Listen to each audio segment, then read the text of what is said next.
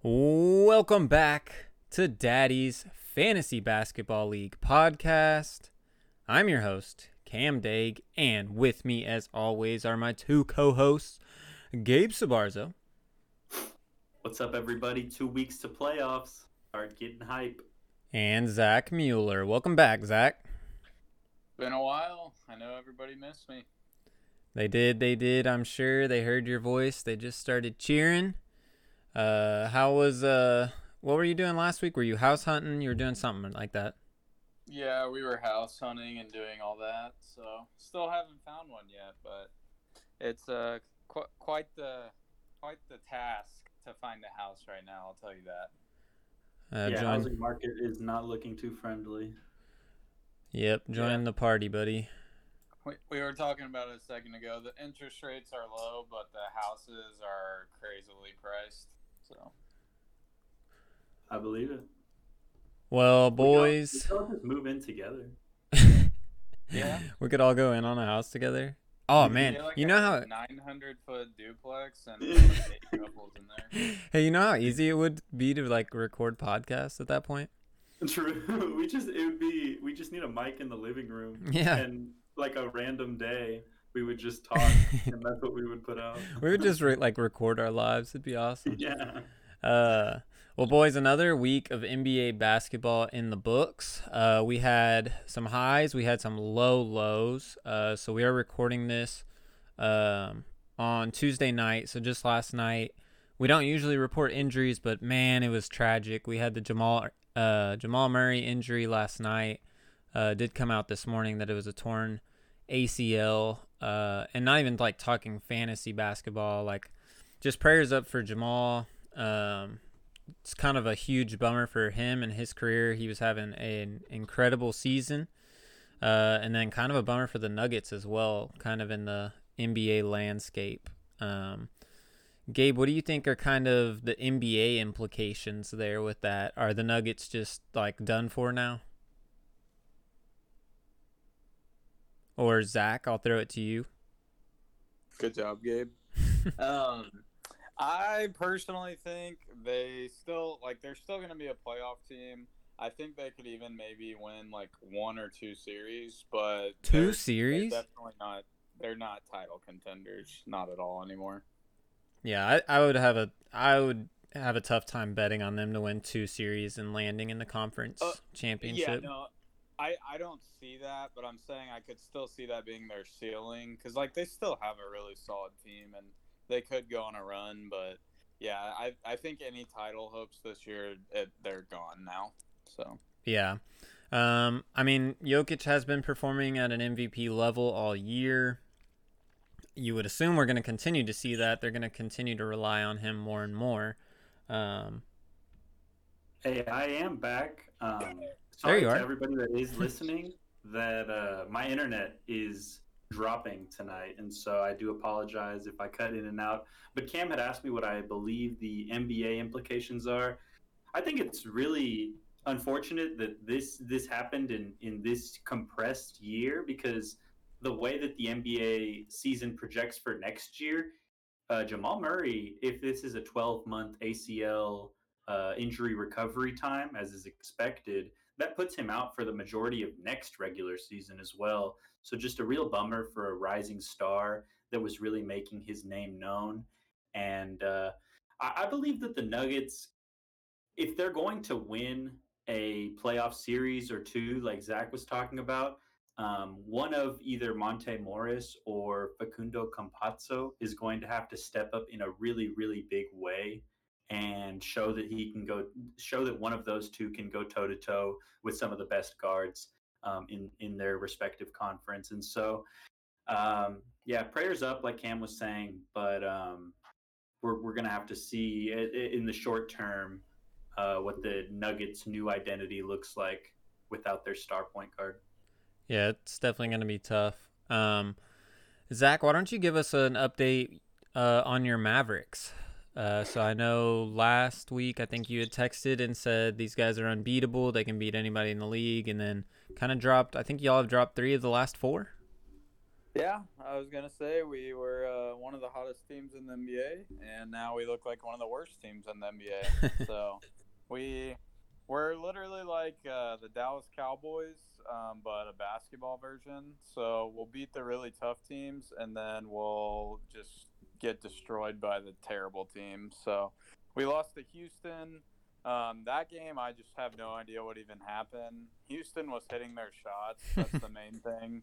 And I think we saw Luka had a bad shooting night, and then Josh Richardson didn't hit a field goal all game. So that's that's an anomaly. That wasn't a normal game, but I mean, props to Houston. They hit all their shots.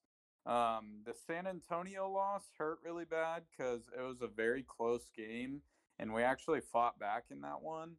But the problem with that was DeRozan just absolutely went off, and I honestly blame that loss on Rick Carlisle because very last play of the game, I don't know if y'all saw, we got it tied. Luka tied it up with about 10 seconds, and San Antonio opted to take the last shot with DeRozan. He had been killing us all game, and we decided not to double team, and it's just him versus Finney Smith. He hits a tough shot, but I was just like, how do you not get the ball out of that guy's hands when he's destroyed you all night? So I think that one's on Carlisle. And then who did we lose? Oh yeah, we got killed by the Sixers last night. We would lose 7 games out of 7 against Philly. They're just a matchup nightmare for us, even if we have Porzingis. And when Embiid's healthy, there's just nothing you can do, especially when you don't have an actual big man like us. So. Yeah, Embiid's been really good all year, and I'm glad he's back from injury, looking healthy. Yeah, when that dude's hitting threes and deep twos, you cannot beat them. So. Yeah, I was watching the game, the Mavs game. I watched more in the first half than the second half, but kind of as I was putting in the chat, your bigs on the Mavs actually did a decent job of keeping him away from the rim, which I think is kind of the ideal scenario if you're trying to beat Joel Embiid in the Sixers, is just make him shoot as many jump shots as possible. But as you mentioned, he just had it going last night and he wasn't missing very much. So Yeah, when he knocks him down, there's not much you can do. But I guess the one good thing from the Mavs, we did beat the Bucks, but they didn't have Giannis, and then we also beat the Jazz fully healthy. So that was awesome to see. We kind of dominated them, so that's when I was feeling good. But yeah, I don't. Did y'all see the Luka comments last night about the play-in and the Cuban, all that stuff? yeah, I was gonna ask, what are your thoughts on that, Zach?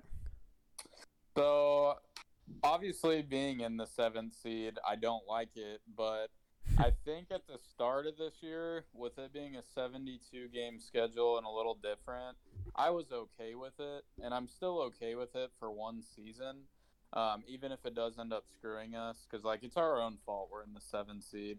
But at the same time, we're seeing more injuries because of this, in my opinion.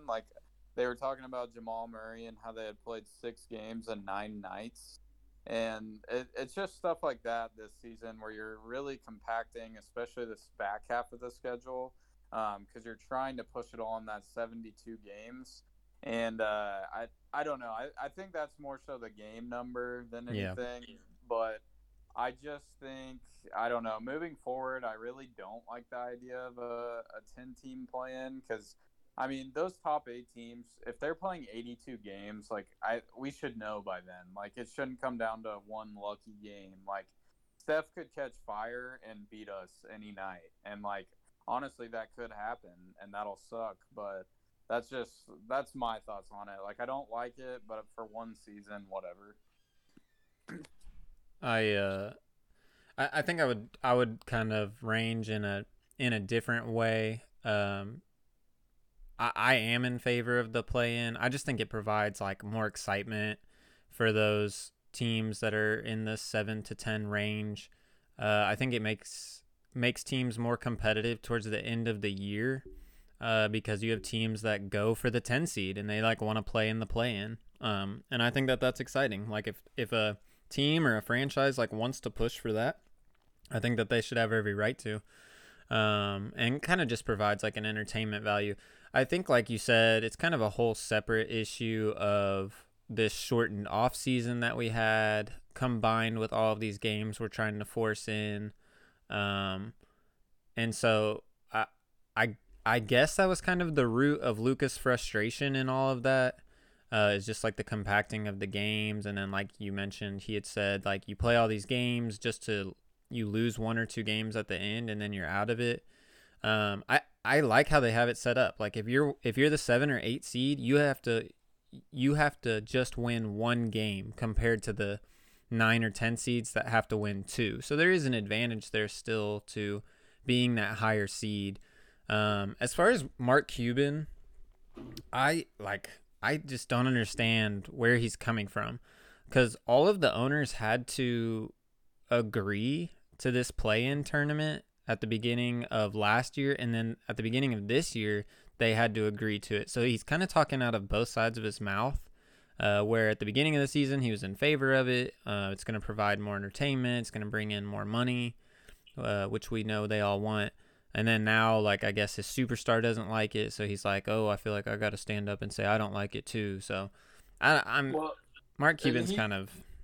He said he did agree to it, like obviously at the start of the year, but I think the main thing, I mean, he probably is agreeing with Luka, but the main thing is that the the whole injury aspect of this year, I think, is what he was going after. Based off what the quotes I read, it wasn't so much the 10-game plan. It was like this shortened season he thought was a horrible idea, and I guess that had to go with it. So, Yeah. But I'm sure he's crying about the play-in because we are the 7th seed, and that screws the 7th seed most of anyone. So yeah, it'll be fun though. Like seeing Luka and potentially Steph or Zion in a play-in game, like that's gonna be a lot of fun. You're gonna be sweating because you're a Mavs fan, but like for everybody else, that is a super entertaining game for somebody that's sitting in the 7 seed. And we're not looking good, but there's like 22 games left, and I want to say our strength of schedule is like 28 or 29, and Portland's is 3. So I could honestly see Portland choking and falling into the 7, but we'll see. Yeah. Hey, Gabe, are you back with us? Okay. It's not. Well, talking about the Thunder, so the Thunder have now lost 6 in a row. Which is fantastic. I am so excited. We are now tied for 6th in the race to the number 1 worst record in the NBA. We're not going to get there, but we are now tied with the Wizards in record, which the Wizards are trying to win games. So definitely think that we're going to be passing them up pretty easily. And then I believe it's the Cavs. And is it Orlando? Yeah. So it's the Cavs. We're 1 game back from the Cavs. We're 3 games back from Orlando. So honestly, I hope we just continue this losing streak. We've signed a couple of European players in the past week, which was kind of interesting. It's all team-friendly deals, so like I don't think there's any concern of us just like wasting money. I think we're just kind of trying to see what's out there, trying to accumulate talent without giving up any of our picks, is the name of the game. But if you're a Thunder fan or a Houston fan, you have the date June 22nd circled on your calendar, because that is the day of the draft lottery. That is the day where franchises will be altered. Their futures will be more and more known. So, as we talked about before, the Thunder essentially have a coin flip chance of getting the Houston Rockets pick. And the worse that they are, the better for the Thunder. So, like, even if they have the worst record in the NBA, there's still a, like, 46.5% chance that the Thunder get their pick at the number 5 pick. So, it's all very interesting, but essentially, as a Thunder fan, we're hoping both the Thunder and the Rockets lose. Yeah, how much do you know about like some of these signings that the Thunder, like Gabe Deck? How much do you know about him and some of the other guys? Have you been able to watch any highlight films or anything? I mean, I watched some highlight films. Gabe Deck's like he's like a forward who's a really smart player. Okay. I think Presti's just trying to accumulate a lot of guys that can dribble, pass, and somewhat shoot. Yeah. But And then weed out kind of what talent he feels like he can build around, and then what talent yeah, maybe he can extrapolate any kind of value from. exactly. He'll have 15 games to evaluate that guy, so and then kind of make the Yeah, decision from no, there. that's cool. How long do you think it's gonna be till y'all start trading a lot of those picks for actual like solid talent in the NBA? I'll tell you on June 23rd. Well, like if y'all hit like let's say y'all hit Cade, do you think y'all are gonna try and push for like a solid roster then, or it's gonna take like one more year of just ass and then doing it? Yeah, I think it would take one more year. Like I'm very much in favor of this is a multi-year rebuild. Like I hate trying to rush the process. Like just give me as much talent as possible. Because essentially when you draft these guys, you get 7 years of owning these guys, and like that's a long runway to make that happen. Like you don't need to make their second or third season in the NBA incredible. Like I think you can accumulate talent for the first few years. Like if you think Cade is your guy, like accumulate talent for the next few years, and then when he's on his second contract, that's when you start to like make moves for championships and things like that. That's just my opinion on it. Yeah. But Gabe, are you back or did we lose you? Bummer. I mean, I'll just speak for the Rockets. They're really bad. They have their eyes solely looking at their first round pick this year. I believe they are going to have quite a bit of cap space, so maybe they can combine their cap space this summer along with the top pick this year. Everything I've read, they want to be competitive as early as possible. And Yeah, we're not very well equipped for a like rebuild, kind of like the Thunder are. I think that Kevin Porter Jr. has been encouraging, and the future of players like John Wall, Christian Wood, Kelly Olynyk, even now, is gonna. I think it's going to be instrumental in kind of dictating the future for this team. If the management decides to give these guys bigger contracts or extensions, or stick with them and not try to seek trade value for them, and then we can build around that core, then who knows what's going to happen. But yeah, I don't think it's a situation where we want to like multi-year rebuild. I think next year we're going to come into the season with at least playoff aspirations. So yeah, it's a weird time to be a Rockets fan. As I've cut out, I've come up with a couple of questions for like the play-in tournament. Yeah. Would y'all rather see like I know baseball, like the wild card, they kind of have like a one game or a three game, like it progressively gets more and more games. Would y'all rather have like a hierarchy of games? So maybe the first one is a series of three games, and then the next round of the play-in is like a 5 game series, or would you rather just do this one and done, like 10 team play in, and then just do normal best of 7 series for the rest of the rounds? So I'll completely change it for you. I would rather none of those. I would rather go 1 through 16, East and West combined, because no one cares about the actual conferences in the NBA. Yeah, Like the rivalries in the NBA and stuff. Like you know how NFL like divisional games are huge. In the NBA, it doesn't matter pretty much. Like I don't even know who's in our division. We have like the Pelicans, the Grizzlies, Houston. Like why don't we just do a full 1 through 16, and then everyone can quit crying that the East is so bad? Cuz like right now, the Mavs would be the 4th seed in the East, and yeah, we're 7 in the West. Like that's stupid. yeah. That makes sense. On the topic of the Mavs, Zach, who do you think is like y'all's best starting five, and do you think it matters whether or not the other team has a dominant big man? Man. Well, I do think it matters if the other team has a dominant big. It seems anytime we play a big that actually like plays like a big man down low, that's good. We get dominated. Like, Right. whether it be like even because I know Cat can shoot, but when he's down low, he destroyed us. Yeah. So And Embiid killed us. I'm trying to think.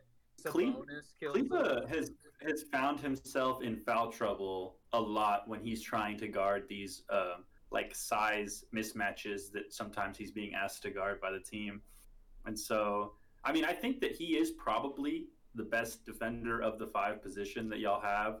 Or besides, I mean, Porzingis is pretty good, but he, like by himself, is not going to be able to do it. And so, I think if Kleba can stay out of foul trouble and you can find a way to like tailor your defense to help him, I think that it's not as bad. Like I think yesterday we saw worst case scenario because there was no Porzingis and Kleba in foul trouble, so you were running out like Brunson and like a DFS to try to guard this guy. So yeah, no, I would agree. I think KP or not KP, Kleba is definitely our best defensive big. He can move the best, and he's definitely like a stretch 4 or 5 type player, especially this year. But I would say he's like our most versatile player. I think that we think Dorian Finney-Smith is our best defender, which I do think he's solid, but he's always guarding like the best of the best on the other team, it seems, and he just gets smoked a ton. Like we'll put him on Kawhi, and like I mean, what are you gonna do? But it seems like he's the one that's always getting the short straw. And then if we've got to have somebody guard one of the other team's guards, we put Josh Richardson on them, and he's actually been pretty solid. He's just not a great offensive weapon, but he does have his nights. True. But no, I was just to answer your question on the 5, I would definitely go. Honestly, right now, I would probably go Luka, Brunson, Josh Richardson, KP, and Kleba. Yeah, I was wondering if Jalen Brunson was going to make the starting 5, and yeah, I think I pretty much agree with you. I think that Hardaway can have that scoring role off of the bench, and then Richardson can help kind of glue that second unit together well. And even, I mean, him and Brunson are kind of interchangeable depending on if you need a second ball handler or a little bit more defense. Yeah, the only other 3 I would even think about would be Hardaway, Finney-Smith, and Melly, because Melly has actually been a great pickup for us. True. But yeah, like I'm hoping Melly is like Maxey Jr. Like he's not going to be as good defensively, but he's going to provide the same type of spark that Kleba provides to us. So yeah, that makes sense. No, I was just these are questions as I have cut in and out that I have thought of. So I'll just keep bringing them up, and hopefully my internet figures it out at some point. Yeah. And the Mavs are going for the it appears the all white team.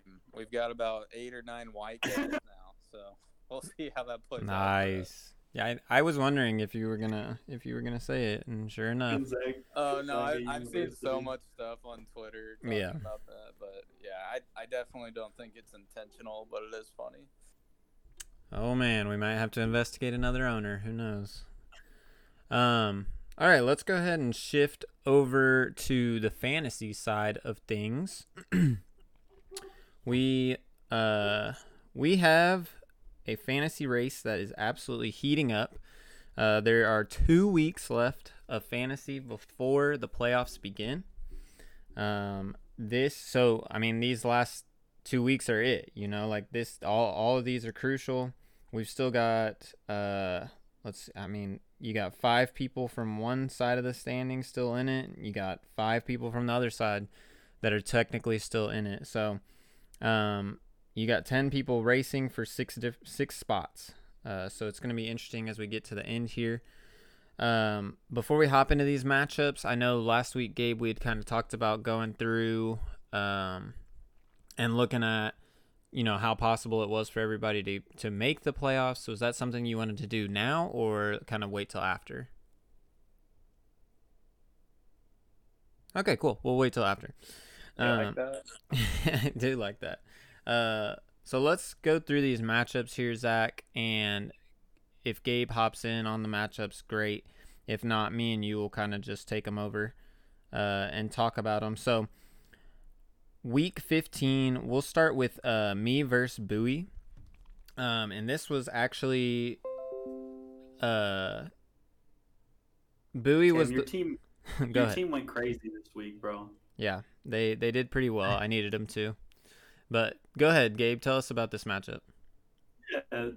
So, like I said, this was actually an insane performance from Cam's team, and they're catching fire and looking to lock in a playoff spot in the next week or two. And I think it's pretty important. I'll talk about this a little later, but like I've mentioned before, I think Ryan's team is really threatening, and right now he's not even in the playoffs. So I do believe that that's something that we're going to look at pretty closely, especially if you're in that lower half of the playoffs right now. But Cam's team was the best team on the week in 4 categories this week: in threes, in assists, in steals, and in points.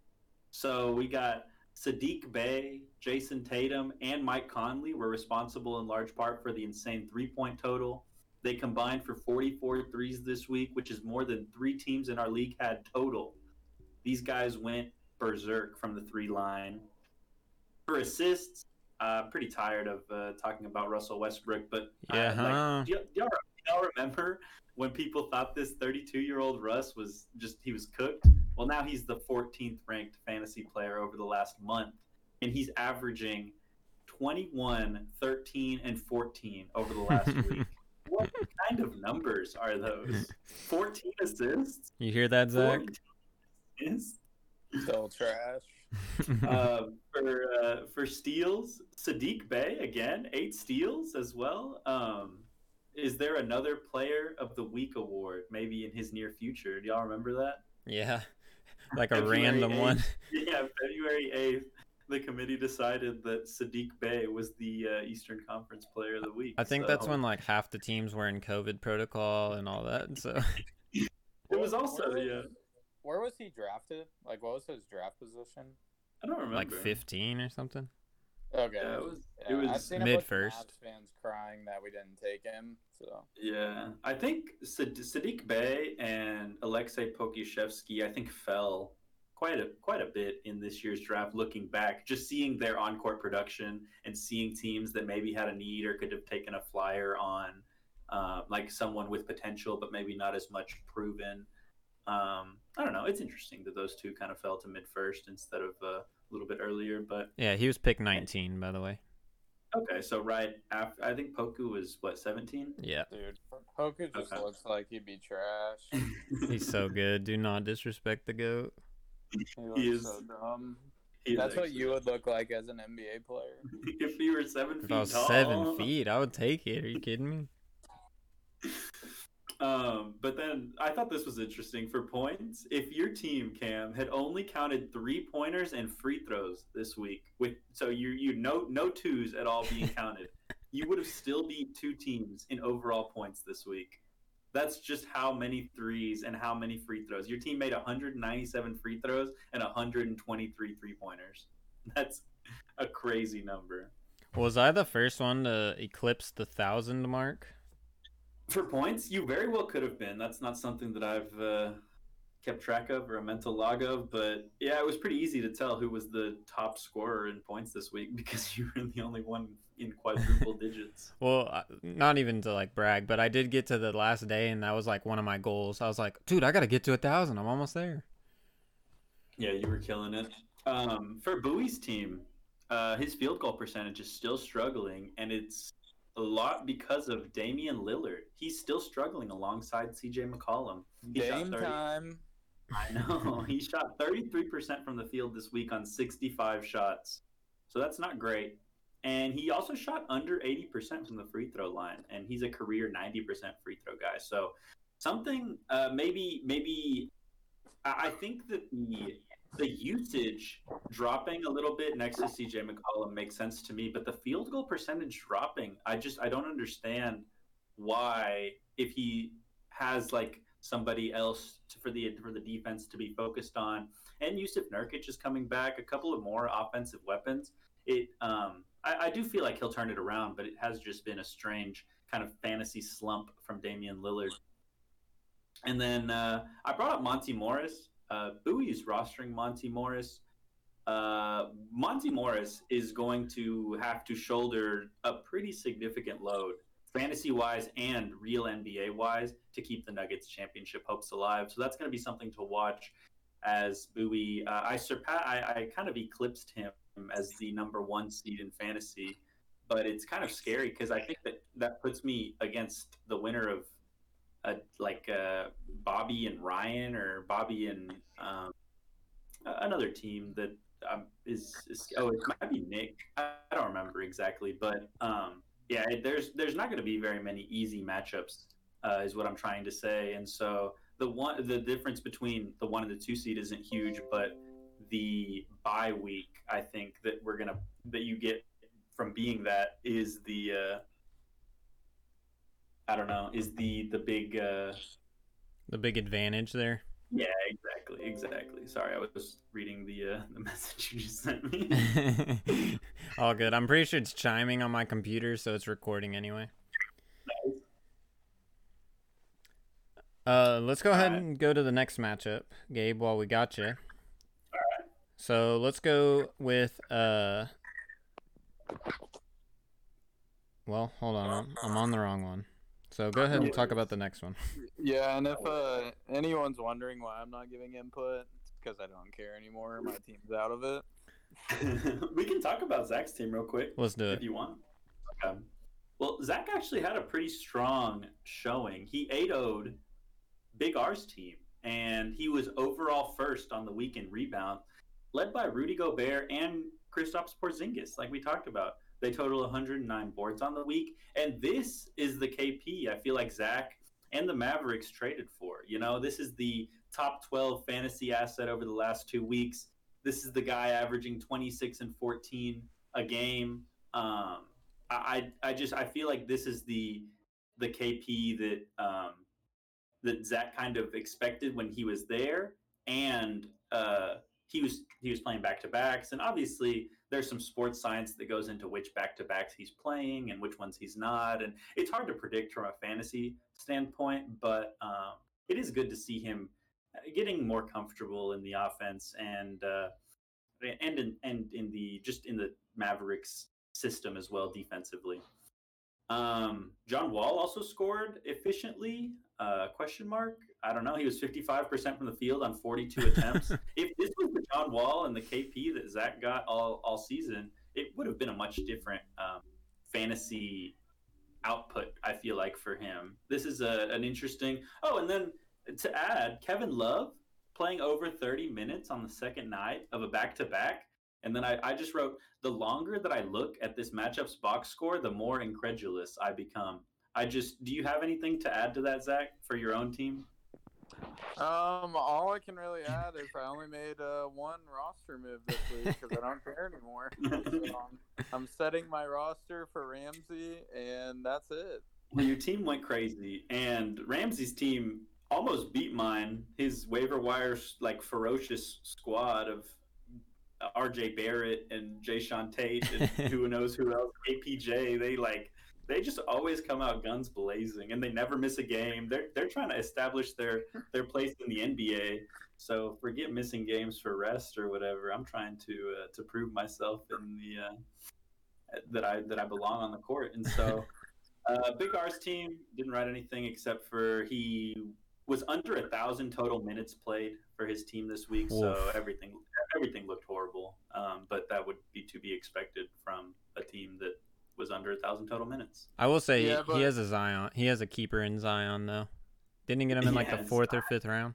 Zion's insane. Yeah, he did. That's a steal, 100%. Yeah, whoever's the new player can keep him because Big R ain't gonna be in here. But yeah. I was gonna say I agree, Gabe, that lately the game's KP has played, he has looked more like a Robin to Luka's Batman. But Right.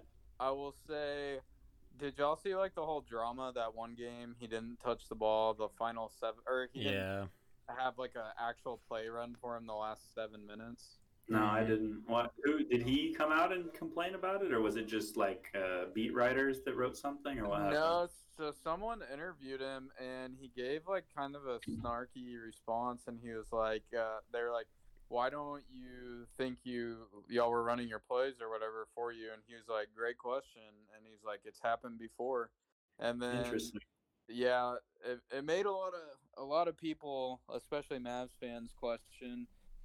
And I do blame part of it on Rick, but one thing I've said all like since we've had KP, like it could just be me like looking into it too much, but I really don't think Luka and KP are that close. Like I can see on the court, like Luka's close with Boban, uh, like Jalen Brunson, they're best friends, but like as far as KP goes, I almost never see them like truly show emotion together, and it's kind of a weird dynamic. Do you think that's important for a team to succeed? Do you have to be friends with your teammates? I don't think you have to be like best buddies, but I think you definitely have to get along and like not cry when someone takes a shot you don't want them to. Like I can read KP's body language sometimes when Luca's like going one on one, and I get it, but at the same time, like if you're really trying to win and trying to be a good teammate, that's not really what you do, you know? Yeah, yeah. So I mean, it's hard to interpret as a fan. I think I saw a little bit of that with the Nuggets early season and Michael Porter Jr. Not like Michael Porter Jr. seemed like at the beginning that he is similarly to this situation when he wasn't touching the ball late in games or when it was all Jokic and Murray and like it felt like if he missed a shot, like the team as a consensus would roll their eyes and like it felt like there was this like I don't know, like what's the word for No chemistry. yeah, no chemistry, but I guess the opposite of chemistry. There was like some antagonizing feelings in between Mm. teammates, and like I said, it's hard to read as a fan because you're not in the locker room and you don't understand. But yeah, I'm sure that can be frustrating as a Mavs fan to like get a little peek into it, at least in an interview, and then hear like your initial suspicions being either confirmed or not put to rest in general. You know. Yeah, it'll be interesting going on. I've heard a lot. There's already the buzz starting of the trading KP rumors, so Yeah. be interesting how the playoffs go, and then eventually into the off season. Something to monitor. Percent. Gabe, you had mentioned between you and Ramsey's matchup. Why don't we go ahead and go to that one next? Yeah. Okay. Well, this was this matchup was way closer than I went into the week thinking it was going to. Ramsey does that, man. He was actually beating me the entire week. I had to like. I'm now in the point where I like want to throw darts at waiver wire pickups and not necessarily like maximize the minutes played on my team, right? I'm not trying to stream every spot. Now I'm trying to like say, okay, maybe an injury opened up some usage for this guy. Maybe like a coaching decision is maybe they're going to want to see a younger guy play instead of this older guy. Like Right. that's how I want it to be. But in this matchup, like 4 or 5 of my acquisitions ended up having to be like I need to win. Like I need to put forth a player who's actually playing tomorrow. And so I don't know. Kudos to Ramsey, but most of our categories did come down to Sunday. All I wrote for myself was that Ben Simmons and Anthony Davis are going to be the keys to my championship run if I am able to make one. And we talked about Ben Simmons last week, but he still remains outside the top 200 this week, and his fantasy slump just continues. Joel Embiid's back. It's not seeming to make much of a difference, but just across the board, everything down, scoring down, rebounding down, assists down, free throw percentage down. His field goal percentage did climb back up, but like if you're taking 5 shots a game, like now you're just Draymond Green with the ball in your hands a little bit more, you know? So it's, Yeah. I don't know. It's kind of scary from a fantasy standpoint. I think the Sixers are still winning, and honestly, Joel Embiid doing what he's doing offensively. I think that they don't need Ben Simmons to do nearly as much. But for my fantasy team, it is a little bit worrying, at least. Anthony Davis is set to be reevaluated on Thursday, so maybe he Big can time. return to action next week. We'll see. I mean, I'm sure he'll be on a minutes limit, and like they're not going to overexert this guy at least in the beginning. But hopefully, he can ramp back up to I don't know 25, 28, 30 minutes a night at least by come playoff time, and then I can really unleash the true fantasy potential of my team. How are you feeling about into the regular season with the Lakers? You think they're gonna rest it all? I don't know. Well, we're gonna have to see what the playoff picture looks like around then. But I do think that they're going to want to, like, if LeBron James's timeline is about 2.5, 3 weeks out, and Anthony Davis's timeline is maybe a week and a half, and the playoffs, the NBA playoffs, are in about 6 weeks. I think they're going to want to take like maybe they'll sit some back to backs or limit their minutes, but I do think like in the beginning when the starting five are out there, they're going to be going hard because they're going to be trying to iron out the kinks of okay, we haven't had this five healthy pretty much the entire season. We need to like be as in tune as some of these other teams, like the Jazz or the Suns or like another Yeah. team that has been together and playing really really well. So Yeah, I mean they haven't played with Andre Drummond at all, so like that's a yeah, big part of it, I think. Drummond, that three, like, what do you? I don't know. Drummond, Gasol, Harrell. It's I think weird, that man. they're going to get dominated. I think Marc Gasol is still the best center there, He but has the he's highest playing upside. 5 minutes a night, and so it's just like Montrezl Harrell and Andre Drummond are like the guy that you like celebrate when your guard gets switched on to him in a pick and roll. You know, like at least, like I'm not saying Marc Gasol is like Rudy Gobert or some elite like defending Miles Turner or something like that, you know. But like, I don't know. It is scary to me if they face a big who can take advantage of that matchup, or even like a well coached team that is going to exploit some of those matchups in the playoffs. But Yeah, that's a conversation for another time. I did I want to actually think go ahead. KP would torch him. Yeah, me too. KP was what? I said I think KP would actually torch Drummond. Oh yeah, tough matchup for him. Gabe, I did want to talk about Steph Curry. So he had a decent week, but you got to be feeling good going into the playoffs. With the night he put up last night was just insane. 10 threes. Past Wilt in the first quarter. I think that he is. I mean, he's an incredible player. He is somebody who, on any given night, can hit 10 threes in an NBA game is just such an absurd number. Yeah. And like every time Steph is on primetime television, there's a chance, at least a much higher chance with him than anybody else in the NBA. And so, when he gets that look in his eye, like Steve Kerr says, you just get out of the way. And so, if I can get one or two of those games, I've kind of adapted my team a little bit to try and maybe take advantage of that 3-point barrage that he has. My team, as I have evolved it throughout trading Fred VanVleet and I don't know, like DeJounte Murray, dropping Chris Boucher, some of these like 3-point shooters or at least 3-point contributors. I like started losing threes a lot, and so I like have started to try to pick up like Marcus Morris, Grayson Allen, and try to at least maybe be competitive in that category, especially if Steph goes from his 2 or 3 threes a game to 10. Maybe I can that would be good. Allow that to make a splash where I'm not now like I'm winning threes instead of losing it by 2 or 3. You know. Yeah, so. There was a tweet in regards to Steph's big game last night, and it said, every big Steph game is a reminder that when we look back at his career, we will ask, why didn't he shoot even more three-pointers? And it was kind of funny, but in that same time, it's like, that's so true, man. We're going to look back and be like, why wasn't this guy shooting 15 to 23s a game? Like he just should have. He's so good at it. So. Yeah.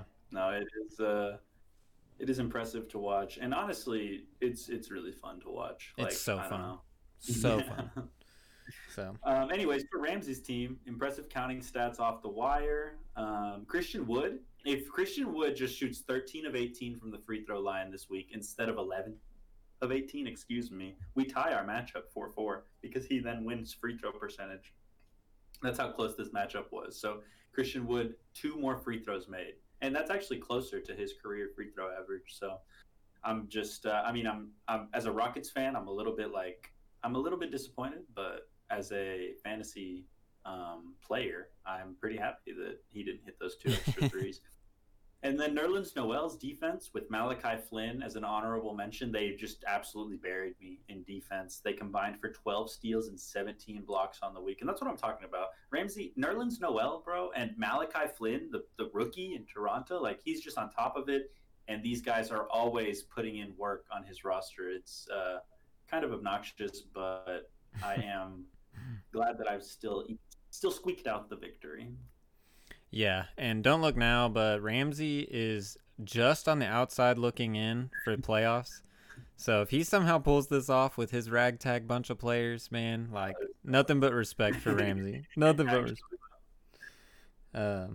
But let's go ahead and move on to the next matchup. Here we got Garrett versus Camden.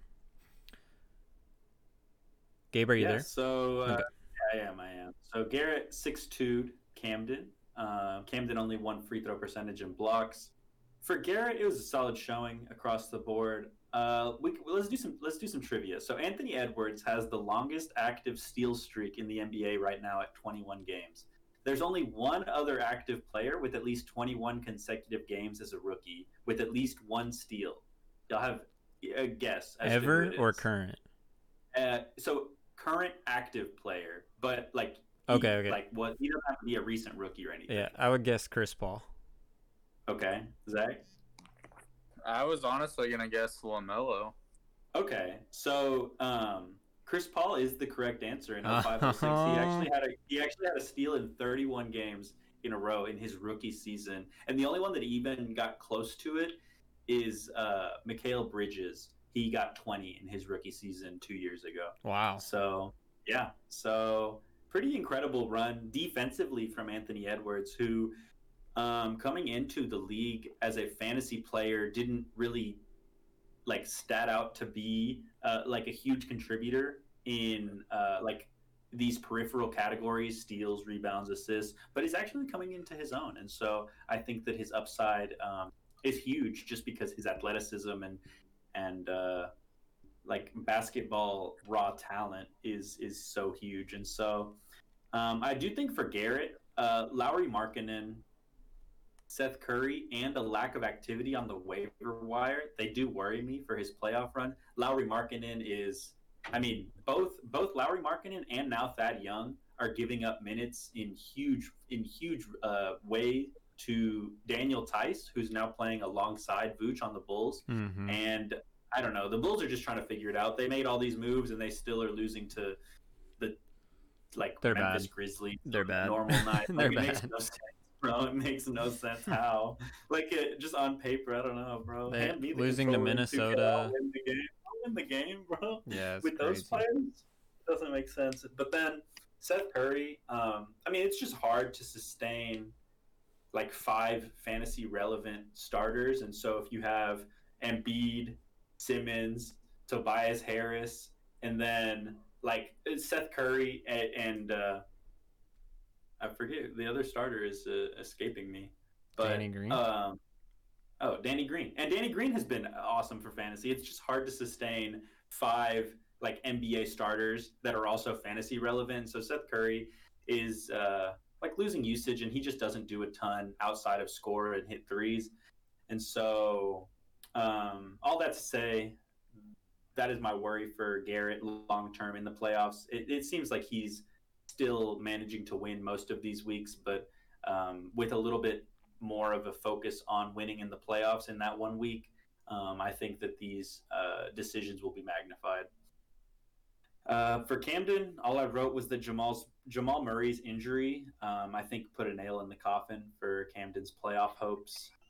Team was starting to figure it out and starting to get healthy, and then I think the loss of Jamal Murray may have just obliterated any hopes of that this year. So it definitely sucked last night, but I actually think like this week against Garrett is kind of what put it in the coffin, actually. Yeah, because it allowed like me to get a little bit of more separation between me and him. Like me and him were two of the main ones fighting for the last playoff spot. And he was up early in the week. Like he was up pretty big, 6-2, I think, on Garrett pretty early in the week, and then obviously lost it towards the end. So gotcha. Story of the year for Camden. Yeah, Camden had a brutal run this year. But I can't say I feel bad for him after what he did to us in football. Yeah, I don't feel bad for him. It was the cost. It was the cost of it. I hate that guy. Okay, let's go on to the next matchup. We had Ryan versus Daniel. Daniel continues to be a thorn in everybody's side. Gabe, tell us about this matchup. Yeah, so this was an interesting matchup. 4-4 with Daniel winning the efficiency and big man categories, that being blocks, field goal percentage, free throw percentage, and rebounds. For Daniel's last 4 weeks, to Cam's point, they've gone win, tie, and it hasn't been against like some lackluster opponents. This has been against decent competition, and so I will also note, I'm not going to talk a ton about Daniel's team, but this was without Giannis or Kyle Lowry playing a single minute. So two of his like big contributors in the top half of his roster.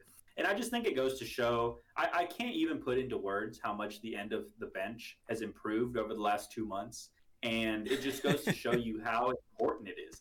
Like if Big R's team just improved like the bottom 4 guys, it would be such a different story. But that's something that you have to be on top of a little bit more daily, and it's a little bit like it requires a little bit more attention. And so it's so important, because at the end of the day, the separation that these guys have statistically is like 0.1 or 0.2 like stat points per game, in some of these categories. So it's, I mean, over time, like you just really need your players to play significant minutes on the court.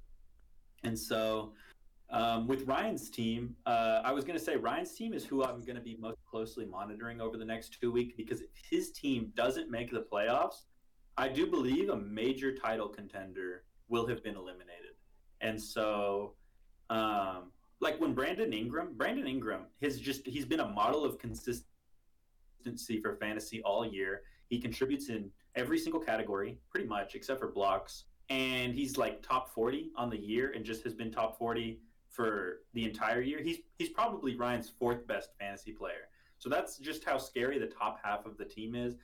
But like I said, it in the end of the day, your stars can only take you so far, and then it's going to come down to like, are you streaming your 7 acquisition minutes in, and are you like taking advantage of some of the injury or news or rest or like coaching decisions that are happening every single day in the NBA, Yeah, I also want us to mention, James Harden is his team, who has been missing for like the last, week and a half, 2 weeks. So like that has taken a big shot towards his team to overcome that. I mean, he's been basically the number 1 player in fantasy, if not like top 3. But so that's tough to overcome. But I get your point of having to utilize those waiver wire pickups and yada yada. Right, and Giannis not playing for Daniel's team, and Harden not playing for Ryan's team have similar effects, I feel like, on the overall dynamic of your team. But like I said, it's just, I mean, obviously that's huge. That's a lot of counting stats, some high efficiency, high free throws that are gonna go away. But there's ways to overcome. Absolutely. Daniel, I did want to mention, Daniel's basically playing for his like membership into next year's fantasy basketball league. So he's done a good job the last 4 weeks. I'm actually pretty terrified. He's my last week matchup. So that sucks, honestly. It does. Ramsey are like the scariest opponents for me right now. I know, because they're going crazy. I know, man. I got to be on top of my game till the very end. He's gonna 8-0 you. God, I hope not. If Giannis plays, then dude, he'll never win free throw percentage. He'll never win free throw percentage Giannis misses 50% of his shots at the line on a good day. Well, let's go to our last matchup here. We've got Bobby versus Nick. Nick ended up taking this matchup 6-2. Gabe, what were your thoughts on this one? Yeah, Nick 6-2. This is a possible preview of the first round of the playoffs. This was the matchup that I couldn't remember off the top of my head. It is Nick who was the opponent of Bobby in this 2 weeks out playoff projection. But for Nick, it was a pretty good showing, especially considering the absence of Fred VanVleet. And Chris Boucher, I may have pulled the trigger on him a little bit too early. I know that he's not going to be a 39 point, 20 rebound, like 5-3 player every single night, but that was why I was rostering him the entire year.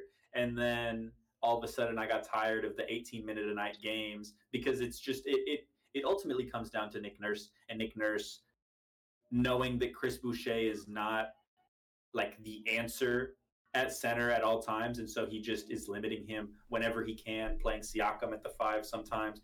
They just signed Khem Birch. I would not be at all surprised if Khem Birch comes in, gets signed off of the streets, and starts over Boucher, even if Boucher is playing more minutes. Like, he's just not – they don't love him in that starting lineup, and Nurse doesn't really trust the defensive ability or the size. He just, like, he's so – dominatable, even though he has a great block per minute number. Like, his defense is still suspect at times. But I am sad seeing him put on these crazy numbers for another team because I had been rostering him the entire year.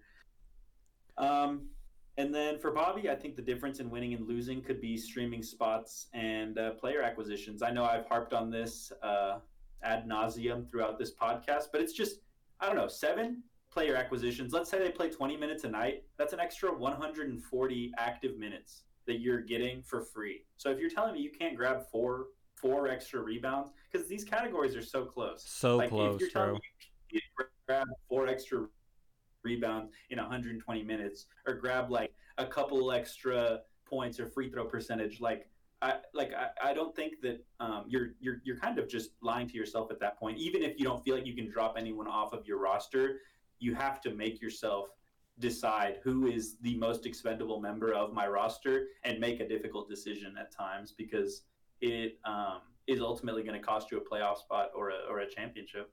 Yeah, I mean, you look at this matchup, and rebounds, steals, and blocks are literally like one waiver wire pickup away from being the difference. It is. And this matchup especially, like, this is super crucial for seeding. In the playoffs, like, these guys are now 1 game apart from each other. Right. As this race is kind of heating up here towards the end, you want to be in the best seeding as possible, and you don't want to get stuck at the end of that race. So I'm with you, man. Like, use your waiver wire pickups. So I propose we actually do a play-in 7 through 10 for. Hey, if we would have agreed upon it at the beginning of the season, that'd be fine. It would be cool if it was like you know how the play-in's like a 1 game. What if it was like a 1 night DFS lineup? Like, you would have to pick 1 night, and you just have to go crazy on daily fantasy, and that's how you decide. Okay. Rival the other 10 seed. I like that. Or you know how, like, sleeper, you choose 1 game for your player. Oh, yeah. You basically do that for like the last, like, that week right before the playoffs actually start, and that's the play-in. That would be cool. Nick, we have ideas. You need to start writing them down. Cool. Okay, that kind of does it for our matchups. Gabe, if you would just give us a really quick run through of, like, playoff positioning. Do you have that? Yeah, I don't, but I want to give a shout out to Spectrum for allowing me to make it through that relatively unscathed. Yeah, we did good, and we realized the more you talked, like, the better it did. So we just kind of let you run this podcast.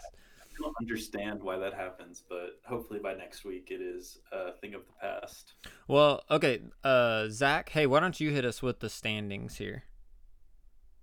You have it pulled up in front of you? One sec, I gotta pull up the app. I do have it close, though. Gotcha. All right, so currently, let me get to the playoff picture. So currently, first with a bye week is going to be Gabe at 72, 47, and 1. And then, as Gabe said, he jumped Bowie. Bowie is in second with the other bye at 70, 48, and 2. Then in third place, you have Gary at 69, 49, and 2. And then you would have him matched up against Cam. And that is Cam's team's at 63, 55, and 2. And then on the other side of the bracket up there with Gabe, you've got Nick at 4, at 66, 53, and 1. And then playing number 5 seed, the Architect, 65, 53, and 2. And then the bottom portion of the standings, you've got Ryan, who's in the 7th seed. He's got 59 wins, and as I said, Scam has 63, so there's a little bit of a gap. But if Cam Not has a much. bad week over the next 2 weeks, I guess, he could sneak in there. Ramsey is actually just like 1 game behind Ryan, so he's breathing down his neck. Then you've got Camden, who's 1 game behind Ramsey, and then you've got me, who's like 3 games behind Camden. So it's going to be a close ending. I think my chances are about 0.001. And then the rest of y'all, there's a decent chance. Like if Camden beat me pretty bad this week, he would actually have a shot. So Please set your lineup, Zach. Please set your lineup. Oh, I'm setting it. I'm not adding anyone, but I'm setting it. Yeah, no. So like you mentioned, the top three people, Gabe, Bowie, and Garrett. I mean, they're all within 2.5 games. So there's a lot of movement still to be had, all up and down these standings. So 2 weeks left here, boys. It should be fun. Zach, you got anything else for us? Nope, that's it. All right, I think we lost Gabe, but I'm glad we were able to get through it the best way we could. Thank you guys for listening, and we'll see you guys at the next one.